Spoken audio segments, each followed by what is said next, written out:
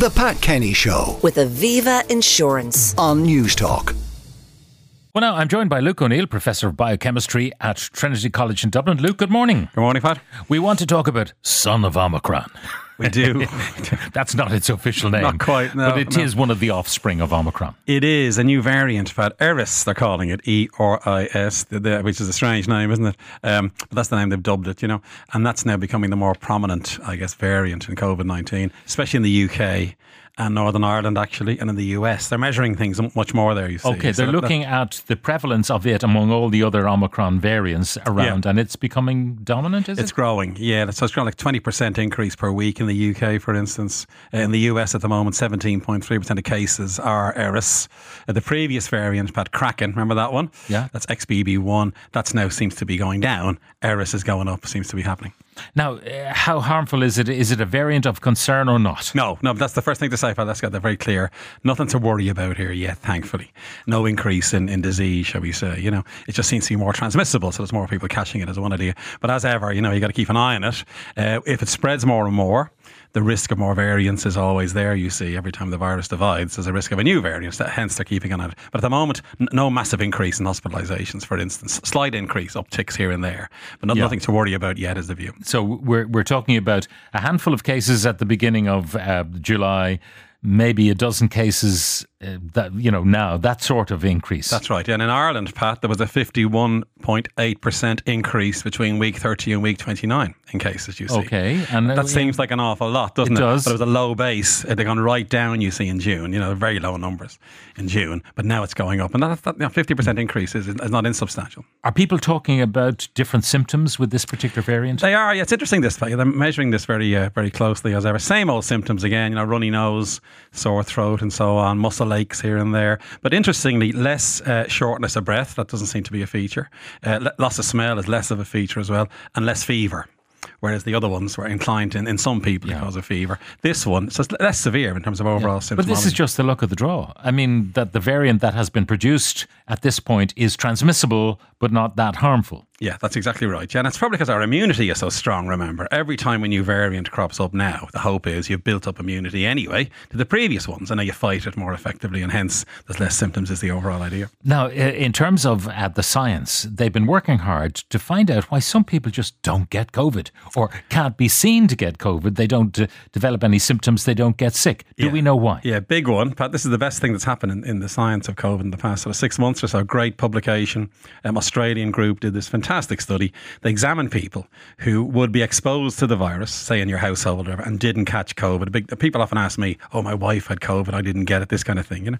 And now they found a really good predictor. It's called HLA-B15 is the name of it, usual mouthful. What is that? That's an immune system gene. If you carry that variant in that immune system gene, if you have one copy, you're twice as likely to have no symptoms than if you didn't. 2 copies, 8 times less likely to have symptoms. Pretty high, you know. In other words, if you have 2 of these B15s in your body, you're a lot less likely to get COVID-19. You might still get infected, of course, but you won't develop disease. You won't develop disease. Now, this is a sample size that is persuasive. It is very. They took 30,000 samples, 30,000 people. It was in the US actually. Bone marrow donors gave a sample of their blood for bone marrow donation. Of those, 1,428 caught COVID and didn't get disease. In other words, they were the ones who and these stayed were unvaccinated people. They were unvaccinated people. Unvaccinated people. They were positive for the virus, but didn't develop disease. They were the ones they found this HLA-B15 in. You see, and that gave us the evidence then. And what's very nice, Pat, about this is, so what B15 does is it takes a piece of the virus, right? Yeah. Shows it to your T cells. Now, T cells are the key cells to kill a virally infected cell, you know, and those T cells get activated and then kill the virus effectively, you know. That B15 is very good at doing that. That's the first thing. But secondly, it's also able to show bits of other coronaviruses that cause the common cold, you know. Yeah. So it looks as if you might have had a cold a year ago, right? That got B15 going, if you B15, got the T cells ready, and then when the real COVID came along, the T cells were there. They've been trained by being exposed to the cold virus. And we had a hint of that, you may remember, during like one example, if you had the common cold, would it give you some protection? The answer seems to be yes. The common cold gives if you've got HLA-B15. Exactly. If you have B15 and you had a cold, that will give you good protection against COVID-19. You think? All right. So now they understand why some people don't exhibit COVID symptoms, because some of them had no no symptoms whatsoever. Yeah, that's right. With the help of HLA-B15. What does it mean, though, for therapeutics? Well, it could mean better vaccines, because if you know what the piece of the virus that's being shown to the T cell in the B15 molecule, you could make that into a vaccine, you see, because that would really get the immune system going, you know. So the immediate output from this is much, much stronger vaccines, effectively, because now you know what the vulnerable part of the virus is, you see, and then you could use that as a vaccine. Okay, so that's very promising. In the meantime, is there a need for precautions, you know, for people? Because I heard Shane Beattie, I think, saying this morning that he had loads of people he knows have COVID now, having been at festivals and stuff like that.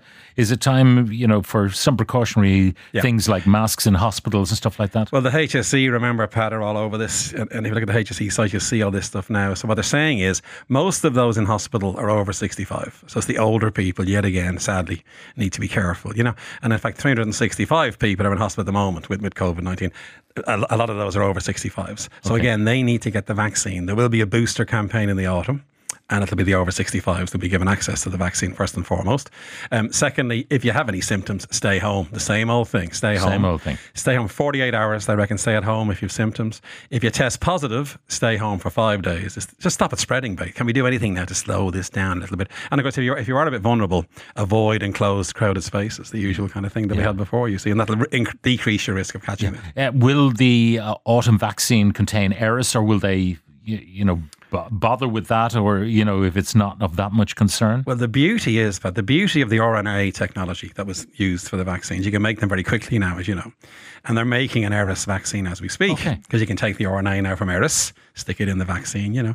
There's one, the Kraken one is there already, by the way, you see. And in the US, they're saying, wait a bit, you know, we'll wait and see. Now, in the autumn, it could well be Eris and Kraken might be the combination in the new vaccine that comes along. And they're being tested as we speak. And that makes sense, because you want to use a vaccine against the viruses out there, don't you? Because you see more efficacy against that one. How close to herd immunity do you think? I think we're pretty close. You see, the thing is, we're pretty close now, Pat, because so many people are still getting infected and not getting that severe disease, are they, anymore, you know?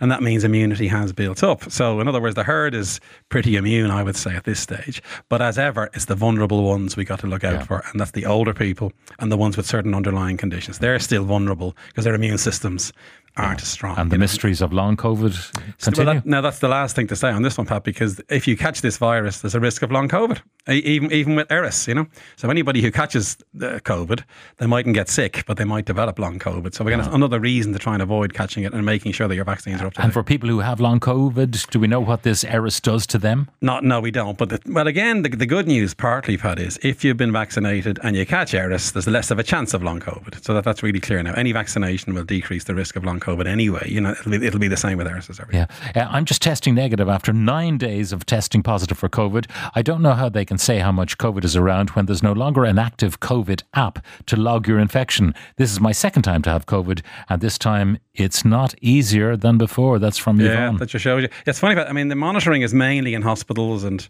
nursing homes at the moment. It isn't. There's no more community monitoring happening. Maybe so people who are suffering in silence at home. Well, they are. That's not right. being counted. Yeah. And then we have to thank the UK, Pat. The UK found Eris, you know, really. Yeah. And the UK has a great surveillance system. So we're following what's happening in the UK and in Northern Ireland, using their data, as it were, to inform us. But the HSE is monitoring this. They take samples all over the community, but not as widespread as it was before, obviously. All right. Luke O'Neill, Professor of Biochemistry at Trinity College in Dublin. Thank you very much for joining us. The Pat Kenny Show with Aviva Insurance on News Talk.